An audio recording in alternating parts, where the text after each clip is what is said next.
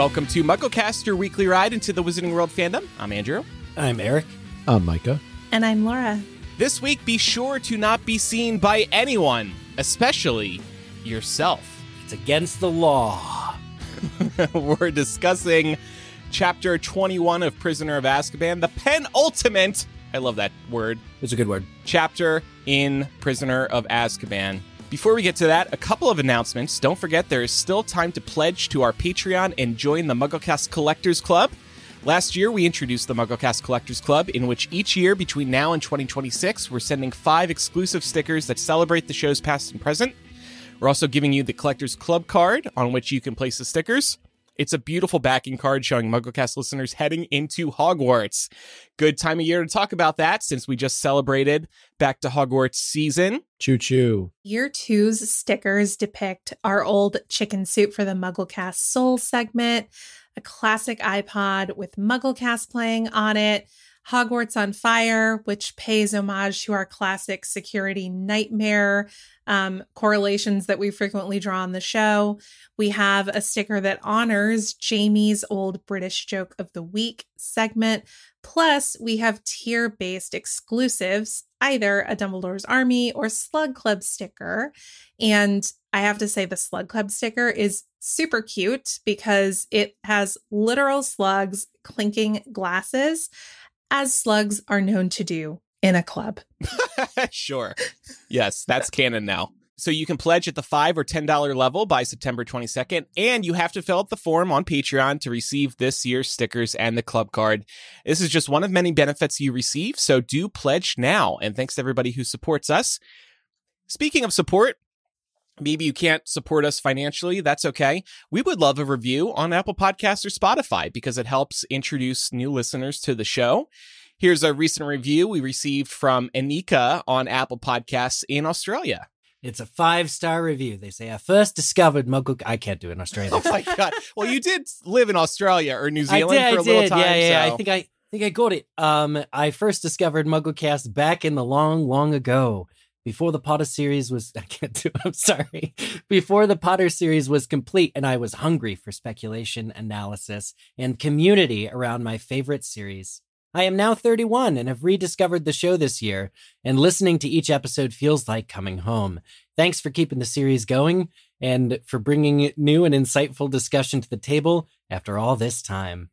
It's really nice. Thank you so much. Oh, that's so sweet. Yeah. Hopefully you don't give us a negative review now if you didn't like Eric's accent. But I feel like it was good enough. No, only one review is allowed. Oh, that's right. Oh, that's true. Yeah, we're safe. I do like hearing listeners who are coming back to the show after so much time. It is very cool to hear that people listened to us back in the day, and now that they're a little bit older, they're finding us again, and it feels like coming home. Yeah, and I think part of it for people is they just kind of assume we don't exist anymore, which would be understandable when you've been around for so long. No way that podcast is still around. And thanks to everybody who leaves a review on Apple Podcasts or Spotify and anywhere else. But mainly Apple Podcasts and Spotify have a review function. That's why we focus on those two. But if your app has a review function, please do drop a review. We would appreciate it. And now it's time for Chapter by Chapter. This week we're discussing Chapter 21 of Prisoner of Azkaban, Hermione's Secrets. And we'll start, as always, with our 7-word summary. Hermione saves Buckbeak with a time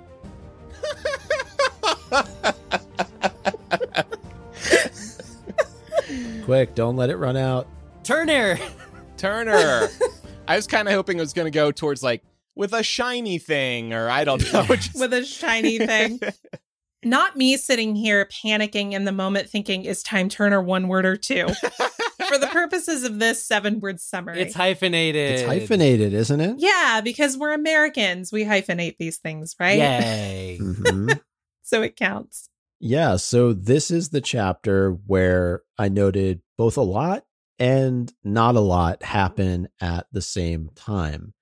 And if we're to expand a little bit on the 7-word summary, Basically what happens in this chapter is Hermione reveals she has a time turner, and she and Harry go back in time about 3 hours to quote unquote fix everything that happened in the last several chapters.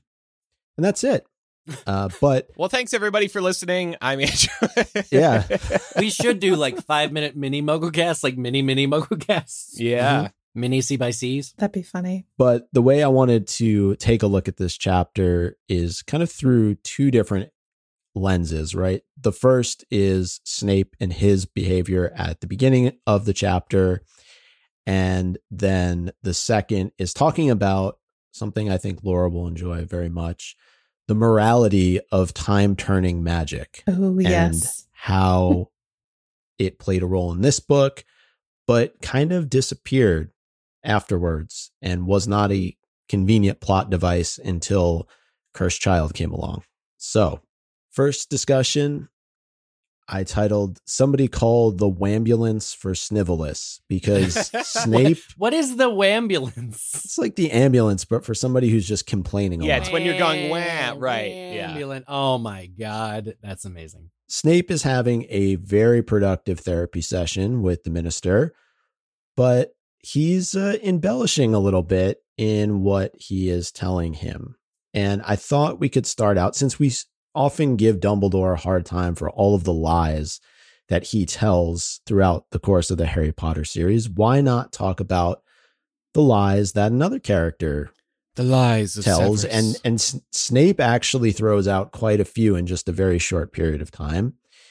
He's telling Fudge that Black had bewitched them, talking about Harry, Ron, and Hermione. I saw it immediately, a Confundus charm to judge by their behavior. We know that to not be true. And we would think, right, Snape is definitely smart enough to know when a Confundus charm has been used. He's covering here. Is that fair to say? Yes. It would not be advisable for him to say that his temper got the better of him and he was going to, basically Snape went in there and all he did was escalate. And that's not going to be on his, official report to Fudge. The second lie, he says, is that they seem to think there was the possibility he, Sirius, was innocent. No, they 100% believed him to be innocent. Oh. The third lie, they weren't responsible for their actions. No, they were definitely responsible for those actions. That's a point where he is letting one thing slide in order to completely bury them under, like, oh, they didn't know what they were doing, but he like completely discredits everything that they all say as a result of that. So he's getting something out of being able to say they weren't responsible. Yeah, and we could talk about this a little bit later on, but I think he's covering for the fact that he was bested by 3 13-year-olds. There is that. He doesn't want to make it seem like Harry, Ron, and Hermione could have gotten the better of him. Of course, they were confunded. There's no way they could have known what they were doing, Minister. Right. In the way in which he says, as a matter of fact, it was the children. And Fudge is like, no, what? It's just like, like Snape if we've seen Snape's worst memory, this is Snape's best memory with these children here. Like, well, and the way that he's conveying. We got a lot of good episode title potential options already. Somebody called the Wambulance. What did Eric just say? Snape's best memory. Best memory. Like Fudge is like, oh, Order of Merlin, second class, first class, if I can wrangle. It's like, come on, dude. This is all a crock of bull. This next one is kind of debatable, but you could fit it into the lie category. He says, on the other hand, their interference might have permitted Black to escape. I think that was their intention. I mean, maybe not to escape, but certainly for the truth to come out. And that's literally what ends up happening. Yeah. And the final lie, they obviously thought they were going to catch Black single-handed. I hate that. That stinks of... That's not why they went after Black in the first place. It was because Ron was injured. Yeah. So, like, Snape has already been through so much with the trio, Harry in particular. Let's even just set aside the whole Lily angle of it all. He keeps seeing Harry get away with things. He doesn't like the treatment the preferential treatment he gets from Dumbledore. Part of me can see why Snape is frustrated. However, I don't like all of the lying. And speaking of the preferential treatment, Fudge admits to Snape they've all got a blind spot when it comes to Harry. They give him a little more leniency because of his background. But I do wonder what specifically earns that leniency, because in Snape's defense, and he's Harry effing Potter. Well, he got another episode title. If it weren't for Harry, Voldemort would still be reigning and everyone would be subjugated and dead. But where is the line? Because he shouldn't be able to get away with attacking a teacher. Well, that's the thing. Well, he was confunded. I mean, he's also basically the Messiah character of this book. So, of course, everybody's treating him like he's special until they decide that he's actually a traitor. But that's a couple books from now. That you mentioned that, this definitely leads into that. This is the first time I think somebody has taken this tone with Fudge about Harry. Fudge doesn't know how to handle these accusations that Harry is given special treatment by Dumbledore. That plays into Fudge's own insecurities about Dumbledore. And I really think that this conversation between Snape and Fudge really sets the scene, not just thematically, but directly leads into sort of Fudge's thought patterns and influences the way Fudge treats Harry and Dumbledore in the later books. Could you say I think that? So. Fudge is someone who blows with the prevailing wind. Yeah. To be honest with you. So, yeah, I think this definitely sets the stage. What were you going to say, Micah? Could you say that Snape is taking umbrage with Harry's actions? All throughout all right, another episode title, Snape takes umbrage. All right. People are going to be like, wait, what? that could be a fanfic, too. What book are you guys talking about? Yeah, I was about to say, I don't know if we want to make that the title. All right, welcome to Wednesday night. Yep. I think that's a really great point that gets raised, though, because of the threads that you can connect to Order of the Phoenix. We see Fudge here being very protective of Harry, but actually once we get to Order of the Phoenix, it's very much the opposite of that. And, let's be clear. I think Snape really has done well to gloss completely over his own culpability. I think on the one hand, he really did miss every mention of Peter Pettigrew. By the time he got down to the Shrieking Shack, the children were saying that Sirius was innocent or that he needed to be heard out. And Snape, due to his own bias, wasn't hearing it. But he's kind of got to own that, because Snape is actually calling for Sirius to be removed, deprived of his soul. And so it doesn't matter sort of the ignorance. It's cool that Snape, particularly didn't hear that Peter was still alive at this point, but it doesn't matter so much because he's really calling for Black's death or worse than, with no real evidence and with a few people saying that's not what happened. Yeah, I agree. He's very much, as you say, glossing over his own responsibility in much of what has happened already this evening. But it doesn't stop there. It is officially time. If that wasn't enough, now you can hear the wambulance getting closer and closer to the infirmary inside of Hogwarts. And Snape goes on to say that they've gotten away with a great deal before now. I'm afraid it's given them rather high opinions of themselves. And of course, Potter has always been allowed an extraordinary amount of license by the headmaster. And this is really one of the first times we see Dumbledore being called into question by one of the professors. I don't know that we've seen it happen prior to this. Certainly there's other characters that have called in his ability to be headmaster into question, but certainly not one of the professors. And Snape would not do this if he wasn't feeling 100% on top of the world right now, right? Because Snape owes Dumbledore a whole heckin' lot for the life that he currently has. Snape was a Death Eater. Snape would be in Azkaban at the cell right next to Sirius if they knew about, sort of betraying the Potters and that kind of a thing. So in general, anything less than Snape's like best time of his life right now, and Snape wouldn't be playing this card. But Snape is driving a wedge between Fudge and Dumbledore for his own personal gain, and that's the kind of guy he is. It's also interesting, too, thinking about the fact that we know Snape throughout the entire series is sworn to protect Harry. And I wonder how exactly he's doing that in this scene. I think by giving Fudge the narrative that they were confounded and they weren't responsible for their actions, he's preventing them from being expelled. I suppose Harry being expelled from Hogwarts is like basically putting a target on his back. It would only be a matter of time at that point. So maybe that's what he's angling for. But in doing all of this, he is again trying to shift the blame for the Potter's death onto the person who he believes to have betrayed them, even though he played a pretty big role in betraying them himself. He just didn't know it. Yeah. Nobody hates Snape more than Snape himself. Right. Oh. Well, just while we're kind of on the topic of the Marauders, what do we think about him in this particular moment drawing on his feelings towards James and Sirius? Because I think he sees, as we've read in the books, a lot of James in Harry. And I think there's a lot of emotions that are coming up in this moment where he's seeing the opportunity to take out a lot of what he wanted to take out on James on Harry.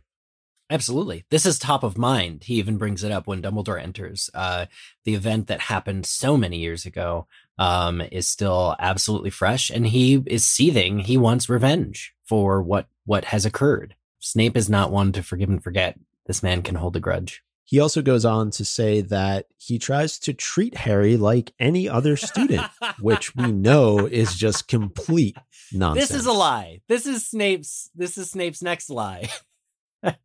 Are we still counting those? Might as well. This would be number 6. Okay. So he's already closing in on Dumbledore, and this is only one chapter. Oh man, that's rough. See, and you thought Dumbledore was bad. Look how fast Snape lays them all down. Mm-hmm. That's funny. That's why he must be so good with Voldemort. That's right. Something that I will say in Dumbledore's defense here is I don't think Dumbledore would say something like this. I don't think that he would claim to treat Harry like he treats any other student. I think Dumbledore absolutely knows and owns that he plays favorites with Harry and with Gryffindor. So it's kind of an interesting contrast between these two in their treatment of him. Definitely. And he goes on to say, out of bounds at night, consorting with a werewolf and a murderer, and I have reason to believe he was visiting Hogsmeade illegally. And to that I say, bro, you should have just stopped at consorting with a murderer. Yeah, you could throw in the werewolf, but by the time you get to Hogsmeade, it's just kind of like you're trying to throw a little bit more salt on the wound. Like, it's like, oh, and he was going to Hogsmeade, you know, like, yeah, come on. Yeah, who cares? Hogsmeade is the least what of a those great offenses offense. Yeah, on Fudge the is board. going to be like, okay, the werewolf is one thing, but going to Hogsmeade illegally? Well, and I think that's to the point of just like, look how much he's scrambling. Like, he's at the bottom of the barrel here. Oh, he wants to dump everything out on the table. At one time, he looked at me funny in the hallway. Oh. One thing I did want to call attention to, though, is even Fudge is astonished by Snape's treatment of Hermione, and he flat out tells her to shut up in this chapter when she's trying to explain what happened in the Shrieking Shack. And this goes to our point earlier that I think that Snape is just kind of butthurt that he got bested by 3 13-year-olds. The other part of this scene that I thought was pretty cool was this mini Dumbledore Snape standoff that we have, and what it must have felt like for Snape to not be believed, and furthermore to have Dumbledore send him to quiet time while he talks with Harry and Hermione. Especially after, like, if you think back to the pact that they made, and to lose, it almost feels like you're losing the trust of Dumbledore after he supposedly trusts you and you trust each other. And now for Dumbledore to treat you as kind of lesser than the trio. I mean, obviously the other factor here is that the trio are right. Dumbledore does say later in this chapter that he does believe them. He just doesn't have evidence that can help them.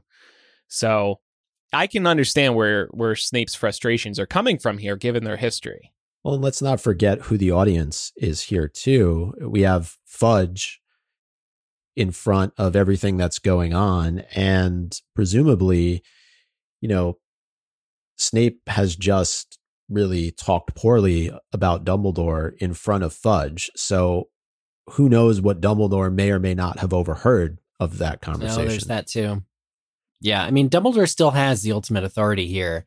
And that's kind of similar to the other ends of other books where Dumbledore kind of shows up and saves the day. And this is kind of the most we get of that in kind of setting in motion the events of, telling Hermione to use the time turner, et cetera, et cetera. But yeah, not believing Snape is step one or just shutting Snape down because Snape is going way too far. Dumbledore can clearly see that he's just, at this point, really just motivated by his desire for revenge. And I think that may even help convince Dumbledore of Sirius's innocence and seeing how much Snape is like embellishing here. Oh, yeah. Yeah. That's a good point. Oh, that's a great point. And Snape's also being unfair when he reminds Dumbledore that Snape tried to kill him as a kid. Or Sirius tried to kill him as a kid. I mean, like, people grow up. Really? Do you still really want to hang that over his head? Yeah. And there's reason to believe he's been going into Hogsmeade. Right. And he looked at me funny. And ambulance. And his breath smells. Oh, man. Snape is one of those adults who still lives in their high school days. Yeah. I feel not letting go of grudges from things that happened 15, 20 years ago, still spending so much time ruminating over people that he hasn't seen in ages. In this case, one person who's been dead for 13 years. Yeah. He won't let it go. Well, it doesn't help that he's still at Hogwarts, right? So he's having to I think a change of scenery, if Snape had been allowed to leave, allowed to really branch out, see the world, be somewhere else, but he can't because he owes Dumbledore everything. Yeah, how are you going to move on if you're still in the room where it happened, so to speak? This is such a huge can of worms that we're opening up right here, though, too. Like, I know. Oh, my God. Because you do see that in life, to Eric's point. Like, people are just like, you know what? I need to get out of this place, or else, like, God forbid, you'll lose a loved one. People are like, I can't live in the same house as where we spend our lives together. Like, that you can't move on if you're still in that same space. Maybe people can, but a lot of people can't, and understandably so. And so that's a great point. Now I'm going to draw the comparison between Snape being stunted and Sirius being stunted by his many years in prison. Yeah. Neither of them can have had the opportunity to really emotionally process and move on from themselves as teenagers. And the whole Sirius Black bouncing Snape's head on the cave wall shows that Sirius has absolutely not matured either. No, definitely not. Do we think Snape actually believes Hermione in the slightest, but he just wants to see Sirius suffer? Because that's ultimately what he wants, right? It's possible. Yeah. I think he's so close. He feels so close to like justice, and he wanted to be the one to catch him. And actually, I think that's a line strictly for like made for the movie, is how I wanted to be the one to catch you. Yeah. It's that's right. That's him. That's him. Mm-hmm. Mm-hmm. Snape gets tunnel vision. When he decides that he has unearthed the truth of something, he falls into a lot of confirmation bias, right? He sees something that he feels confirms what he believes to be true. And then that to him is just further evidence. And to him, the evidence is, well, Sirius tried to kill me when I was at school. He was terrible to me. He bullied me.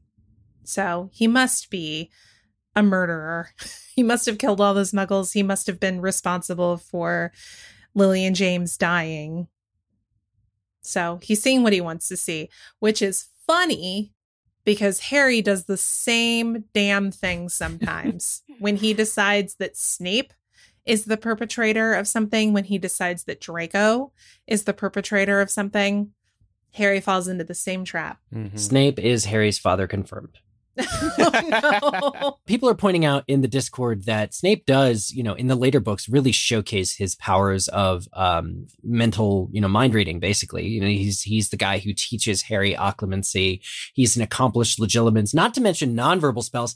Snape, the entire time he's arguing here, could really be searching their minds to figure out if what he's saying is true or not, or, if he had any interest at all. But that's kind of using the later books to inform this scene. I don't even know if the unforgivable curses were invented yet at the time this book was written, because if you think about it, saying Harry and Hermione were confunded, yeah, that's one thing. But if they were imperious, then that would add to a list of Sirius's charges. So, because they're unforgivable curses. Ooh. So that would be an even better lie. Why aren't you lying more, Snape?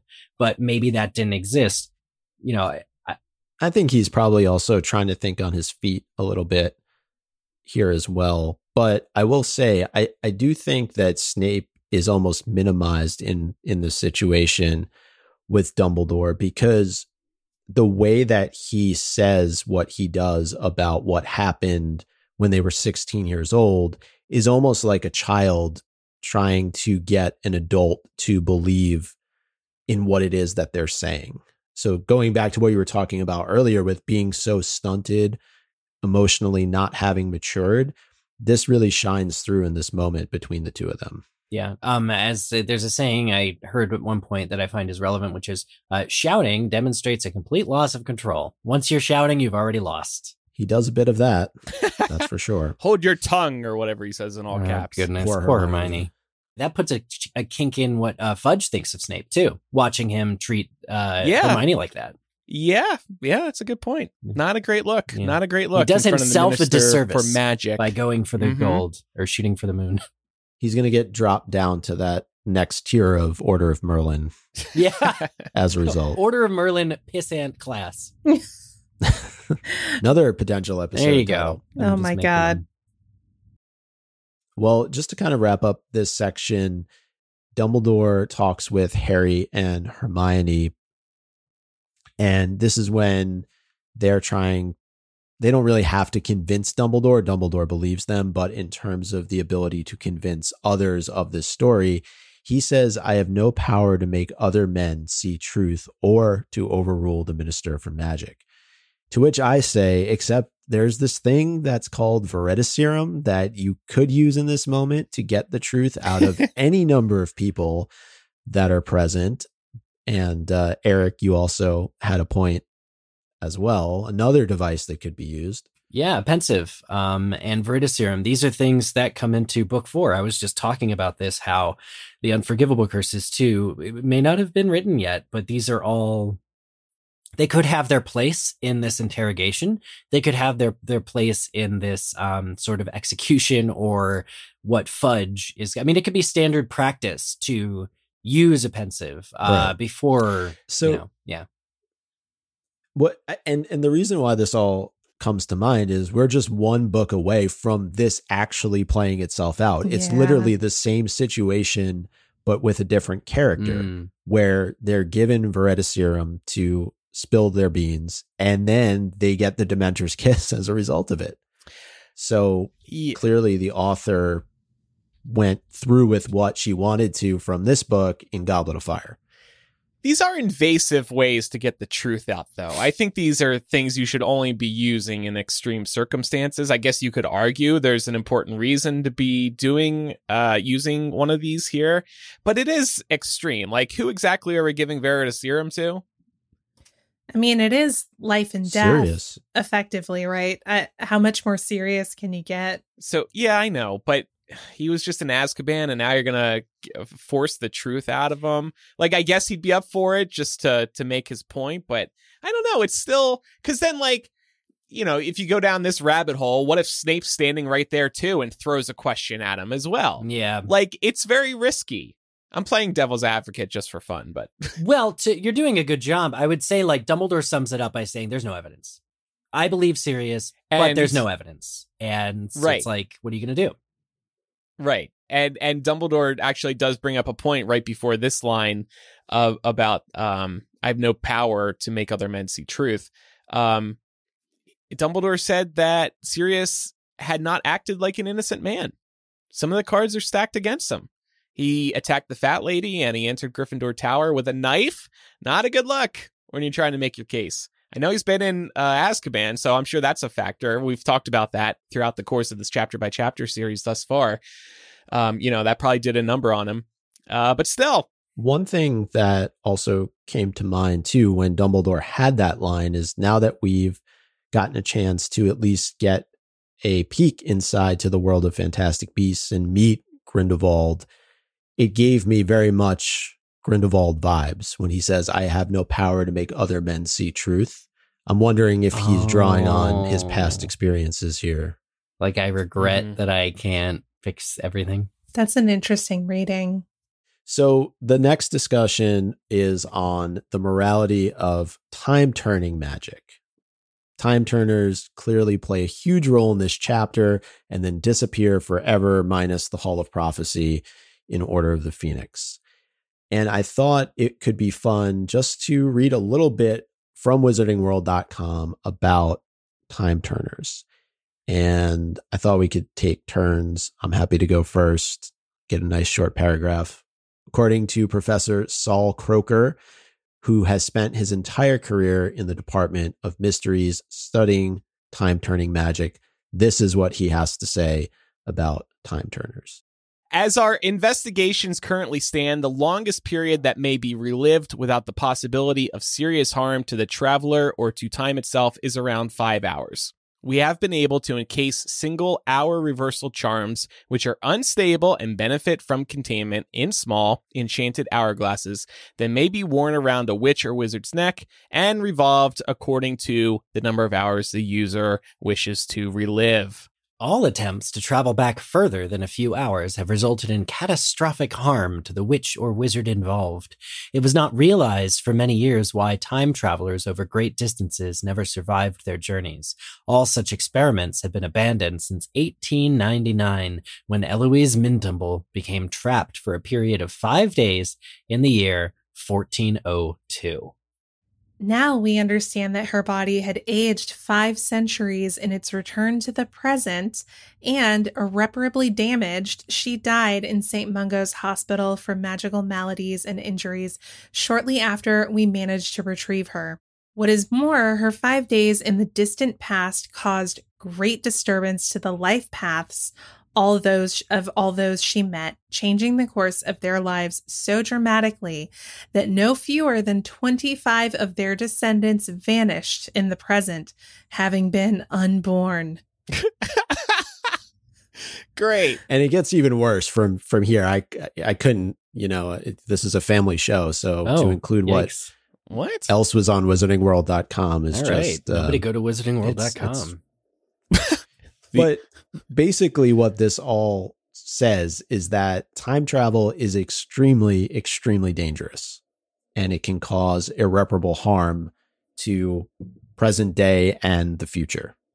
Is that fair to say? Yeah. Yes. If used as directed, say the least. I'm not convinced that it can.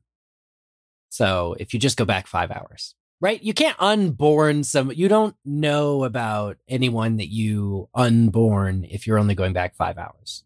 Well, I don't know.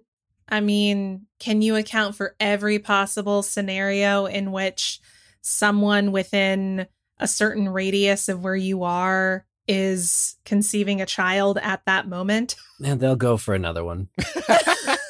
But it would be a different child. They don't know any different. They don't know because they're not from the future. This could be a whole other episode. Yeah. Okay. We could dive Is time travel moral? Yeah. Look at what it does. Look at how it's used in this book. Sirius Black is going to be wrongfully terminated. Buckbeak is going to be wrongfully terminated. And in this chapter, they are both set free because they tried to be nice. They tried to do it legally. They tried to convince everybody Buckbeak shouldn't be dead, and he's still sentenced to death. And they try to convince everyone of Sirius's innocence, and it doesn't work. So they provided justice where there was tremendous injustice. I can't think of anything more moral than using the time turner. And Dumbledore did give them permission to do so. In fact, he it is Dumbledore's fault. Yeah. Does that make you feel better if you just blame Dumbledore? Yeah. You mean God? So here's the thing, though. I feel like in the grand scheme of the universe, the circumstances in this particular time loop were pretty small on the cosmic scale, right? This was very much told in a self-contained way. I feel like that combined with this description we just read really substantiates what we've been talking about for, I think, 100 episodes now, which is that there is only one timeline in the wizarding world. You don't have branching timelines. So the fact that you have people who are just unborn, who never exist, and it doesn't just create a new timeline where they don't exist, it's just in the singular timeline, they are no more. That's really messy, as we've talked about in prior episodes, because the logic becomes really difficult to keep up with if you are to use this as a plot device moving forward, which is why I think the author chose not to until, she and some playwrights decided to use it again. Right. And what's interesting there is I do think there's a distinction between the time turner that Hermione uses and the time turners that are used in Cursed Child, because they allow for much more time travel to happen. But weren't we wondering back in 2016, like, wait, I thought time turners only go back a few hours. Yeah. It's not canon for them to I'm go pretty back sure further. that Albus Severus and Scorpius suffer like some trauma. Don't they like collapse after traveling back like 20 years both times, or after coming back to the future? Yeah, I mean, let's not forget they go all the way back to the night that Voldemort killed the Potters. Yeah. Well, That's it would sell pretty tickets. Far back. It would sell tickets. That's why they did it. I mean, it's great on stage. Well, yeah, exactly. I mean, so you got to, but you do have to wonder whose idea was that? Was that actually Rowling's, or I feel, I can't remember the behind the scenes info at this point, but didn't the producers, the writers come to her first with the pitch? And I think that's right. I can't see J.K. Rowling, being like, you know what? It's time to bring time turners back. It's, it's been a while. Let's do it. Yeah. It was probably their idea. She was probably like, no. defense. And they were probably like, but people love time turners. It's like, all right. That's how I imagine that conversation having gone. Yeah, I don't know. With the time turner whole situation, even despite its flaws, I'm so glad it exists, because this chapter is like one of my favorite chapters of the entire series. Like, it's a wild ride. Harry is like, this is the craziest thing we've done. And then you see it.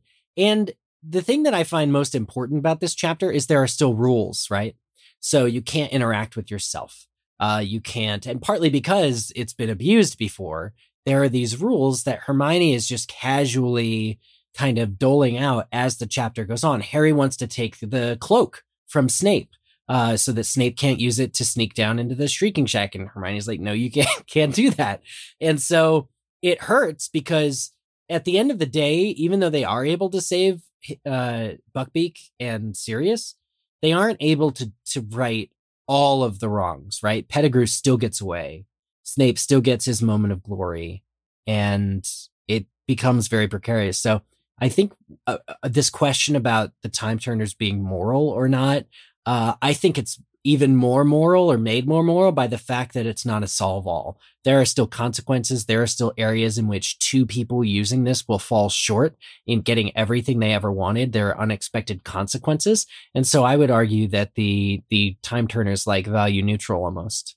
But why not use that opportunity to stop Pettigrew? Why is freeing Sirius the moment that they're allowed to actually alter? Why is that okay? That's a good question. But not intervening in what happens when Pettigrew inevitably escapes. Because Voldemort needs to come back, and because Harry needs to pay off. yeah. I mean, it's probably just as simple as that. Well, no, I mean, it's certainly from not even from a plot standpoint, but like the stars indicated that Voldemort would come back. So let's blame it on the Centaur's, way of divining the future. I mean, I think there are a million different questions that can come out of this particular type of discussion, and maybe we do another episode focused on time turning specifically. But I did want to ask, why entrust a 13-year-old with something as, I'm going to say, dangerous as a time turner? We see that Hermione gets exhausted, right, at one point in this book. I'm sure it happens a lot throughout the course of her third year with all the classes that she's taking. But what if she accidentally fell asleep when she went back in time? Then she would be probably just as well off as Eloise Mintumble or, anybody else who screws with time. So giving it to any child at Hogwarts is a bad decision. I'll just say that up front. But if you're going to give it to any child at Hogwarts, it might as well be Hermione. She's trustworthy. She's well-read. She knows what she's doing. She can navigate difficult situations, as Dumbledore and McGonagall have already seen in these in her time at Hogwarts so far. Maybe they've got other reasons. Maybe there's another time turner story about a student at Hogwarts. Do we know for sure she's the first student to have one at Hogwarts? Come to think of it. I mean, maybe there have been experiences before where another student has had a time turner. There must have been other Hermiones at Hogwarts prior to Hermione. And by that, I mean students who just want to educate themselves in as many courses as possible. Yeah. I don't know. I mean, we know it was hard to get, right? McGonagall had to write a whole bunch of letters to the ministry to get this for Hermione. And presumably that all got started in Chamber of Secrets when Hermione signed up for everything.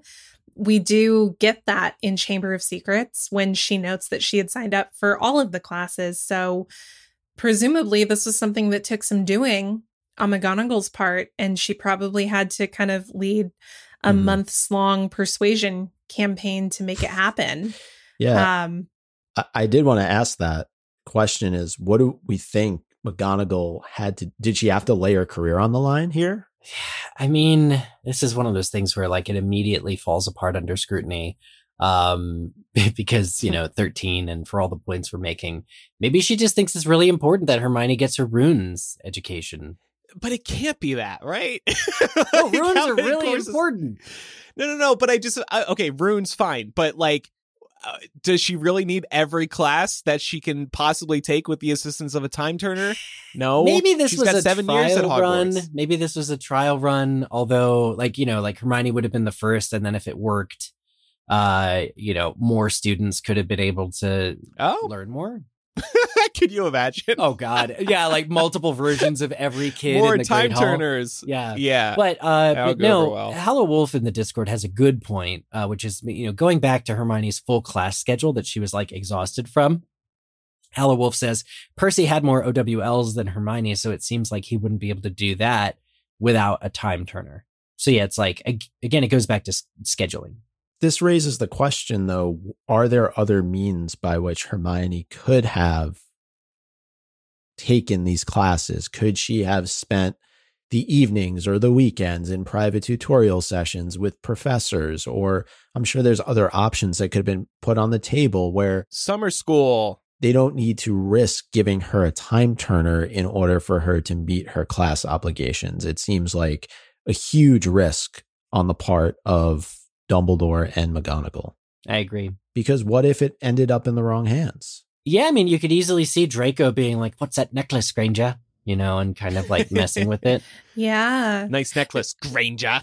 Right, because there's no magic preventing the time turner from being used by someone else. Harry gets to use it in this chapter. So if in one of her stupors where she's passed out somewhere, somebody had come up to her and taken the time turner. Yeah. I mean, they take the time turner, she wakes up and she suddenly has no way to move around in time. She's stuck. And then somebody else is off playing with the time turner. It makes me wonder if this time turner was like baby's first time turner. You know what I mean? Like a Fisher-Price-ified time turner. Not as intense as the real thing. Not like Noble Collection Time Turner. Oh, yeah. Well, based on the write-up, Time Turners really only are hour reversal charms encased in an hourglass sort of thing.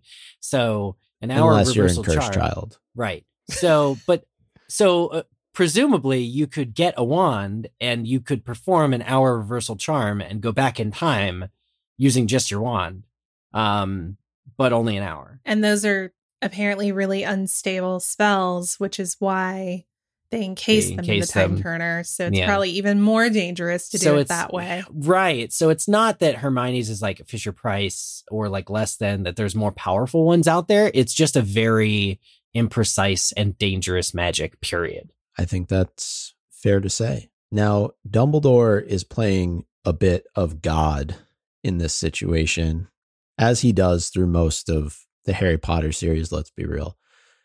But the reason why I say that is he is essentially rewriting history in this moment. And I want to know what gives him the authority to do that, and how fair is it that he's entrusting the success of this mission to two 13-year-old kids? Why not go back in time with them? Oh, that would be fun. That would be fun. Ooh, let's do this thing. This will be fun. I kind of wonder if in this scenario, Dumbledore kind of is God, because he already, darn right he is. He already knows what happened, right? Because he was down at Hagrid's hut during the execution, which we now know never happened.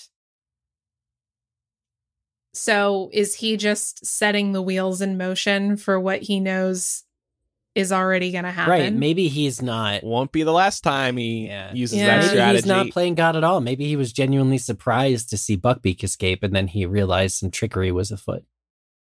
So he's just following the script he's been given. What came first, the chicken or the egg? Hard to say. All of this stems from the fact that Dumbledore thinks that the Ministry is not going to believe the word of two 13-year-olds. And Lupin also gets thrown into the conversation as well, but Dumbledore mentions that he's off running around the forest doing werewolf things, and that generally the werewolf community is not looked favorably upon by the wizarding community as a whole, not just the Ministry. So what do we make of this? Especially as, I don't know, we start to think maybe a little bit about Order of the Phoenix and some of the other members of the wizarding community that are mistreated. Fair to say the Ministry is a bit short-sighted here, much like it didn't do the investigation of Sirius back. Yeah. Whenever that was, they're not investigating it appropriately here either. It's kind of one of those like systemic just issues that you're never going to like 100% solve because people are like so flawed. Fudge needs to go. Fudge is fudging. Fudge needs to go. Yeah, I do like to think the world was more just with Kingsley as minister and later Hermione. Yeah, I mean, I guess if I were to try and defend the Ministry, I would say time is of the essence here. They got to make a move. Yeah, let's commit an execution in a children's school. Absolutely. No time. There's no time. We got to throw the axe down now. Well, they do it in the next book. We actually have nothing but time because there's a freaking time turner. There you go. Here. But yeah, you're right, Micah. In the next book, they do exactly what they intended to do in this book. And I understand time was of the essence there as well. But do you need to commit something worse than murder on school grounds? Yeah, what happened to due process? Right. Well, one other what if I wanted to get in before we kind of wrap up the discussion is, what if it all went wrong? And maybe we've touched on this a little bit so far, but who gets blamed and what are the ramifications for misuse of a time turner? We know Hermione's been given permission to use it for classes, but clearly in this situation, she's using it to free a mass murderer or presumed mass murderer. Yeah, I would just say to defend Hermione and her getting the time turner, further, we do see Hermione multiple times strongly tell Harry, we cannot be seen. And there's the example that happens basically as she's telling Harry this, where Harry wants to grab the invisibility cloak so Snape won't grab it, but then Hermione stops him, and it pays off. It was a good choice by Hermione because Hagrid walks in view of the cloak a moment later. So I see your points. I take your points. It's a fun scenario to play out, but I also think it's important just to remember Rowling did try to make the argument for why Hermione could have it, and why we wouldn't even have to worry that it could all go wrong. If it all went wrong, though, I don't know. Yeah, I mean, I hope that there's like some time guardian or something that's able to like go back and set the timeline right, that nobody can really die. But it's more exciting to hear Hermione be like, witches and wizards. Wow, that attached. reminds me of another Zelda game. What was that? Was it Skyward Sword with the Time Guardians? Oh, is there? Well, that's like a common kind of thing in cultures. Like somebody somebody like Dumbledore who's like all seeing or can see into other timelines is like preserving the timeline. Oh, Loki. It's in Loki. Oh, yeah. Season 2 coming soon. Except Loki has branching timelines, which are a lot more fun and easier, I think, to world build off of. Yay. It's one of the things that frustrates me about time travel in these books. Although I will say, viewing this chapter as self-contained is very fun. It's a super fun chapter to read. Even though you start kind of pulling the threads a little bit, it all comes apart pretty fast. This is a House of Cards, but it's disguised like a Harley Davidson motorbike. Yeah. I think it's fair to say that time travel is messy, right? There's nothing clean about it because so much can go wrong. We haven't even talked about how when Hermione turns the time turner, she shows up in the middle of the Great Hall or the entrance hall.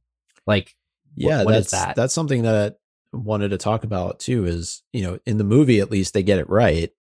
They go back in time to the infirmary, but why did they go there? That's inherently dangerous for her to just be appearing in the middle of an entrance hall. Like, because considering how many times... Is that always where she goes, I wonder? Right, because considering how many times she's done that this year, like, it's absurd. There would definitely have been a student or somebody that would see her, and imagine having to explain that. Maybe McGonagall's been going around behind corners and, like, confunding students that have seen Hermione all these years just apparate, just appear here. It would have been a lot less work to just give Hermione independent study for a few of these classes. Anyway. But for the plot. For the plot. This might be a bit of a hot take question. I've been waiting for this for days. And the reason why I ask it, maybe is not, Andrew, why you think I'm asking it, but I will ask it. Could J.K. Rowling not come up with a more creative way for Sirius to have escaped?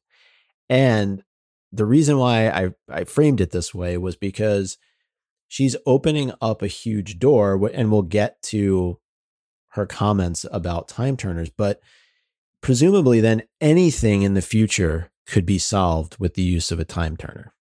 And that's why I said a more creative way for Sirius to escape. Okay, I take your point. It was creative for the series at the time because it was new. You're talking about, like, basically, because of how many plot holes it potentially creates, would there have been, like... It's more trouble than it's worth. Yeah, the solution is just every time, get a time turner. Well, that's kind of why they all get destroyed. It's great. Although allegedly, we still don't have the answer of how when Fred and George Weasley predicted the end of the match of the Quidditch World Cup. That they won I thought that was a time turner kind of a thing. But yeah, it's definitely a plot hole, but I can't imagine anything being more creative though, Micah, to your question. I think it's the coolest thing ever. Yeah, I mean, it's on the cover too. We have to call out. It's worth mentioning since Mike is throwing shade at it, the US cover.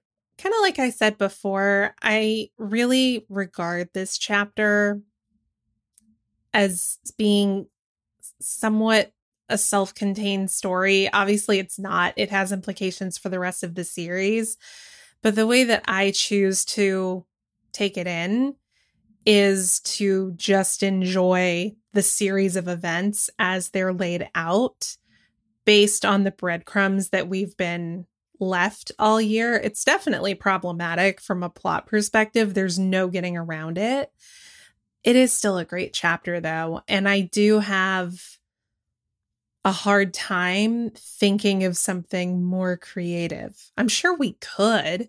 Again, that's a whole other episode. So if you've started like taking a shot every time we say that, you're welcome. And we need to update our brainstorming doc with these ideas. Yeah. Well, maybe the question should have been, could JKR have come up with a less plot holy way for Sirius to escape? Probably. Well, let's just say this though. Let's look at that iconic moment from the cover, right? Buckbeak escape, or well, it's not on the cover, Harry really. Hermione. Well, I guess it's sort of. I need to look at the British cover actually. Has but yeah.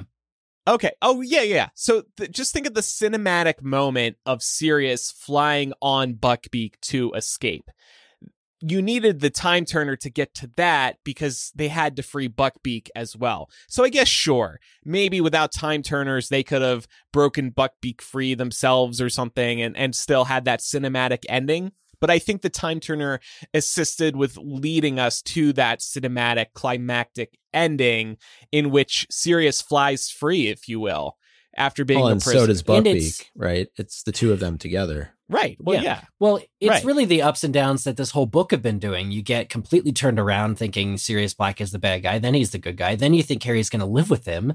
Then you think, oh my God, like Pettigrew is escaping. All is lost.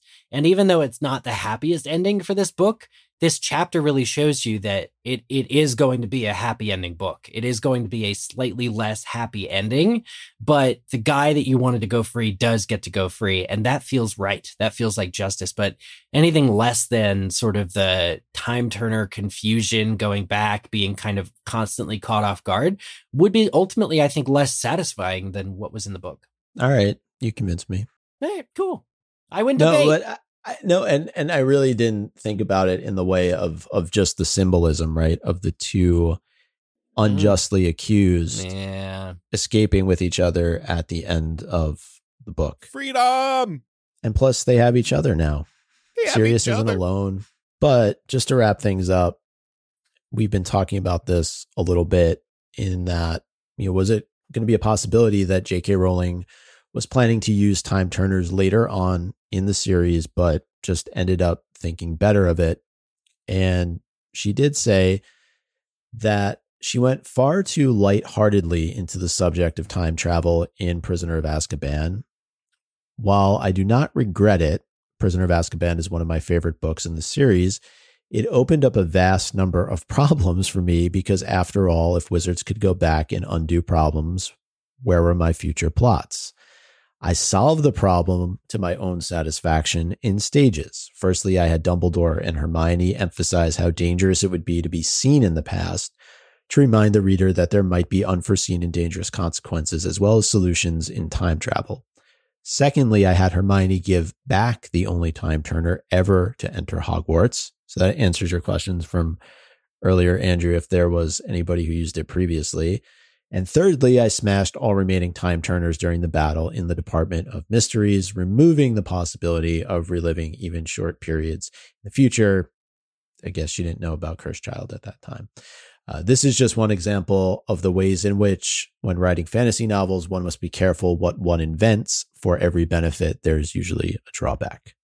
Well, it's very convenient to say the only time turner, by the way, ever to enter Hogwarts. Was that ever in the books? Because otherwise, you have to be cautious with taking that at face value. She could have conveniently made that canon when writing this, just to cover her bases further. Oh, that's funny. The work continues to...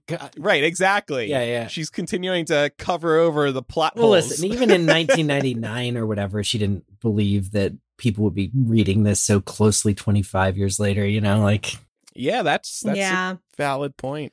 Fair Can you imagine our own work being torn to pieces like Harry Potter or any other popular book is? True. I can. It's getting close to that, but yeah, you're right. It shouldn't be. It's like we get emails from people, and of course we love the emails, but people point out when we make mistakes. I mean, that's basically what happens when you're the author as well. We never make on a mistakes. much larger scale. Yeah, we criticize because we love.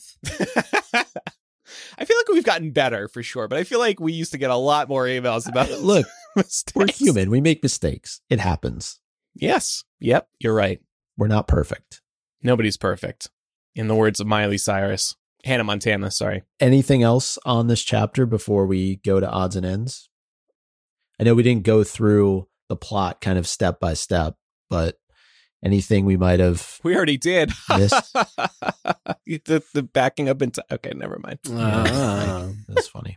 It's just, it's really nice that Harry has the touching moment with sort of the stag Patronus and coming to the realization that it was him that sent the Patronus. And, you know, it's funny that the reason he can do it is because he did before. But really, that's the coming of age part that everyone talks about that then became, you know, in the movie adaptation, Harry fiddling with himself under the sheets when the movie opens. Like, the reason this is a coming of age book is because of that moment with him and his dad, that wholesome moment where he realizes his father is gone, even though he's been reintroduced to all of these friends that, you know, ran around, that it's not that perfect happy ending. It's a less than perfect happy ending. And the version of James that Harry's, you know, has is the Patronus part that lives inside him. So that really is just the crucial, I think, moment where Harry comes of age and realizes that although he can be surprised by the past,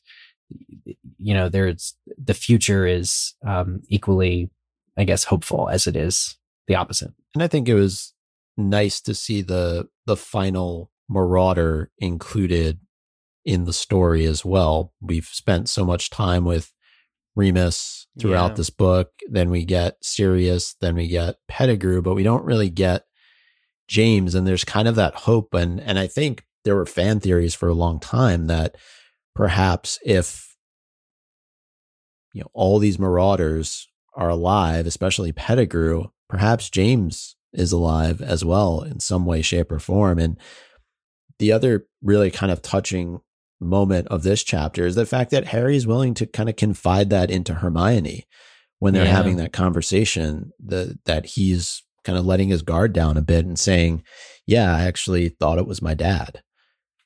And I think you only do that with somebody who you consider to be a real true friend. Yeah. Time for some odds and ends. First one, when Harry looks over at Hermione in the hospital wing, it's noted that she looked petrified, which I thought was a nice Chamber of Secrets throwback because she was petrified in the same spot just one book earlier. I like that Harry looks over and she's just like, shh.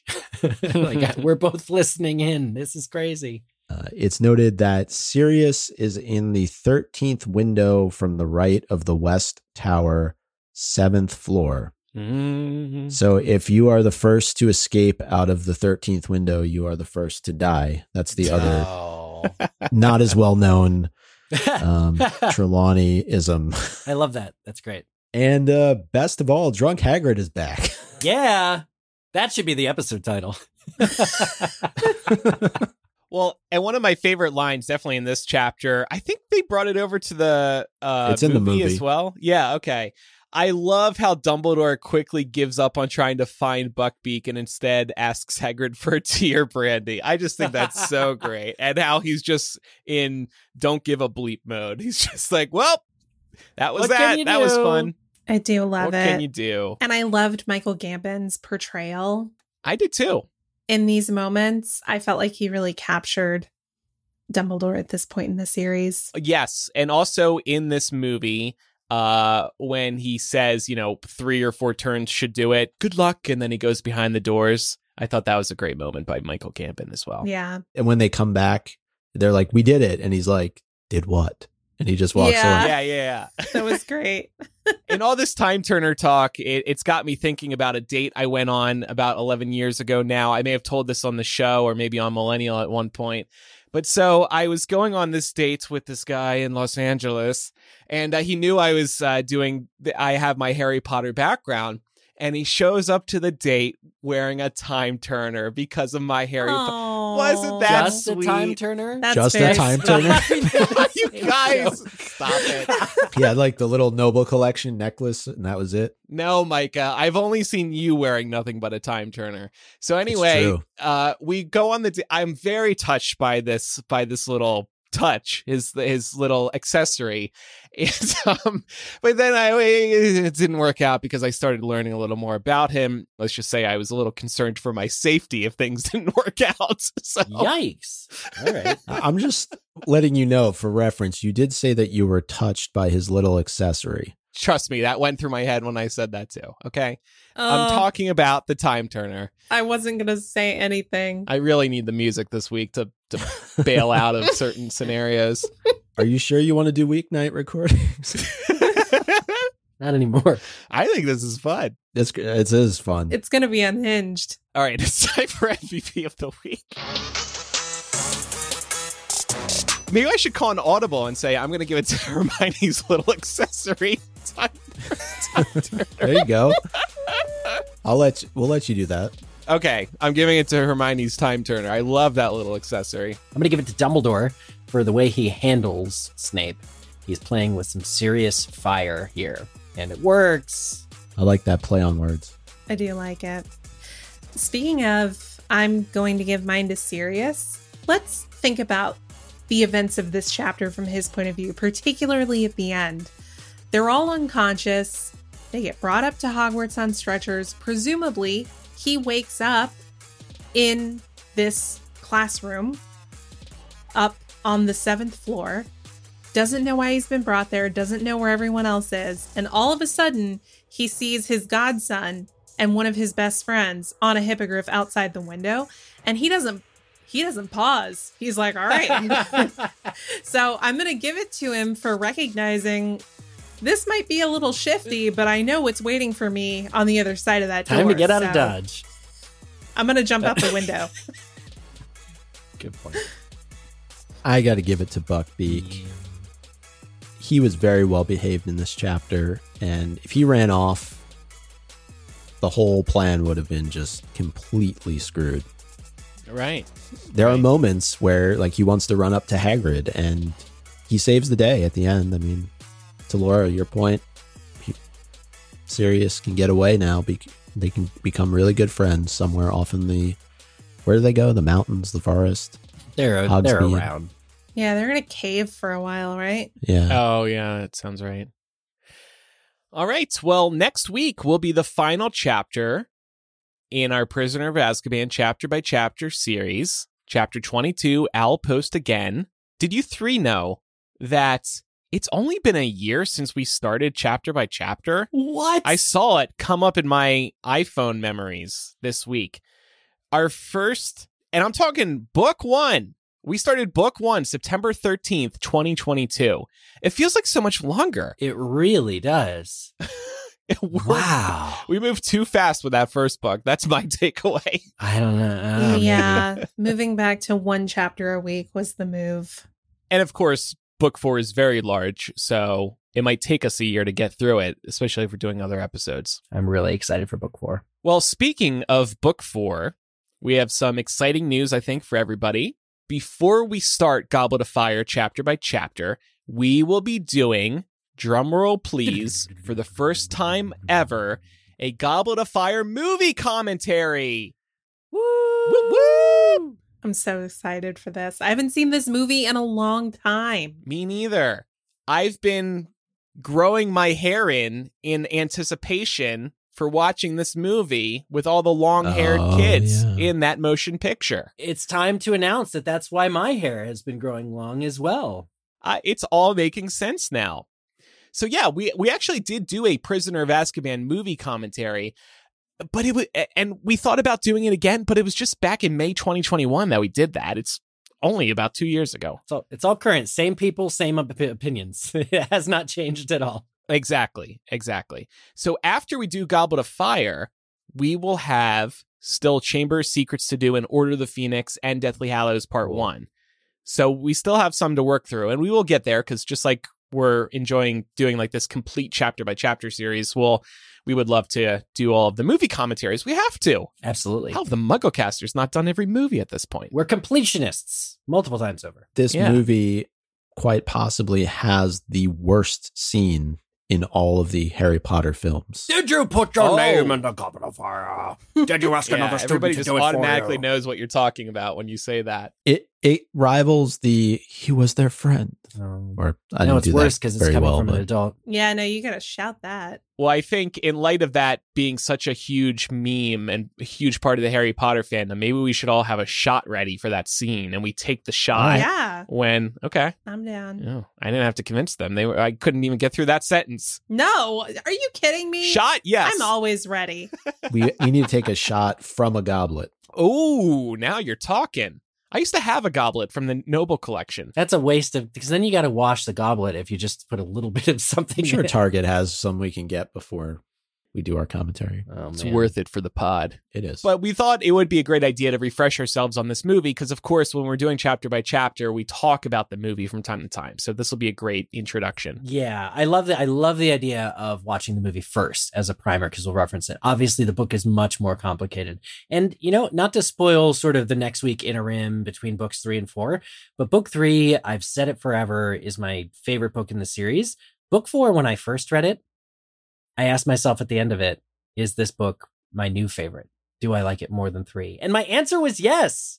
So there's a possibility that book 4, as we go through it, might usurp book 3 for me, because I'm trying to stay true to the original 14-year-old that read this. Oh, well, I hope it lives up to... That's sort of a personal life update. I don't know if that was actually any interesting at all. No, it was, but we could definitely talk about that more too at the beginning of chapter by chapter. Like all of the first time we read it, I definitely have fond memories getting Goblet of Fire. Same. Because that was the first midnight release I attended. Oh yeah, that'll be a whole thing. If you have any feedback about today's episode or the chapters ahead, you can send an owl to mugglecast@gmail.com, or you can use the contact form on mugglecast.com. You can also send a voice message. Just record it using the voice memo app on your phone and then email us that file. Or you can use our phone number, which is 1-920-3-MUGGLE. That's 1-920-368-4453. And now it's time for Quizzitch. Last week's Quizzitch question: how old was Sirius Black when he played the trick on Snape with Lupin? The correct answer was 16. Correct answers were submitted by 10-year-old Laura, the Master of the Universe, Accio 12 Bagels, Beaky for Life, Chocolate Chip Dumbledore, Defend Dumbledore, Doc Hopper, Elizabeth K, Fantastic Beast is amazing but isn't happening. For 10 minutes, Snape has a rare magical object in his grubby mitts and doesn't quite seem to realize it. Something smart and witty that I cannot think of. Sour Grape, Snape, Luke, the 11-year-old. Let's see. Allie, the 25-year-old. Love people are giving us their names. Lost Sugar Quill of Peru. Towels, enough effing towels. Wolfstar, Dadfoot, and Moomy, and Wolfstar Bucks for the win, and many more, including somebody sent the very first Quizzitch answer song lyric, Filk. They sent an entire song as their Quizzitch answer, and maybe I'll read it after the episode ends, or sing it. But shout out to Hippogriff Rider 2000. Next week's Quizzitch question. At the end of term, who arrives to see Lupin after Harry does? Submit your answer to us on the MuggleCast website, mugglecast.com/Quizzitch, or click on Quizzitch from the main nav if you're already on our website. We know how many of you have it bookmarked. If you're an Apple Podcast user, for just $2.99 a month, you can receive ad-free and early access to MuggleCast right within the Apple Podcast app. Patreon does offer more benefits, but if you'd prefer to support us right within the Apple Podcast app, we know it's nice and easy because you already have your credit card there. The offer is there, and you can just tap into the show and you'll see the subscribe button. Plus, a free trial is available, and annual subscription is available as well. We also have a free trial and annual subscription on our Patreon, and you get a lot more benefits there. Don't forget, now is the time to pledge to gain access to the MuggleCast Collectors Club. You will also need to fill out a form to let us know you want to receive the stickers and the backing card. And speaking of Patreon, those of you who use Spotify, you can now tap into the show and you can easily access our Patreon. And then you can actually get our bonus audio content. We do 2 bonus MuggleCast installments a month. We also post ad-free MuggleCast and early access to MuggleCast within Patreon. You can get all those audio benefits right within Spotify now. Nice and easy. We're very excited that they added that. And don't forget to follow us on social media. We are MuggleCast on Instagram, Facebook, Twitter, TikTok, and Threads. Thanks, everybody, for listening. I'm Andrew. I'm Eric. I'm Micah. And I'm Laura. Bye, everyone. Bye.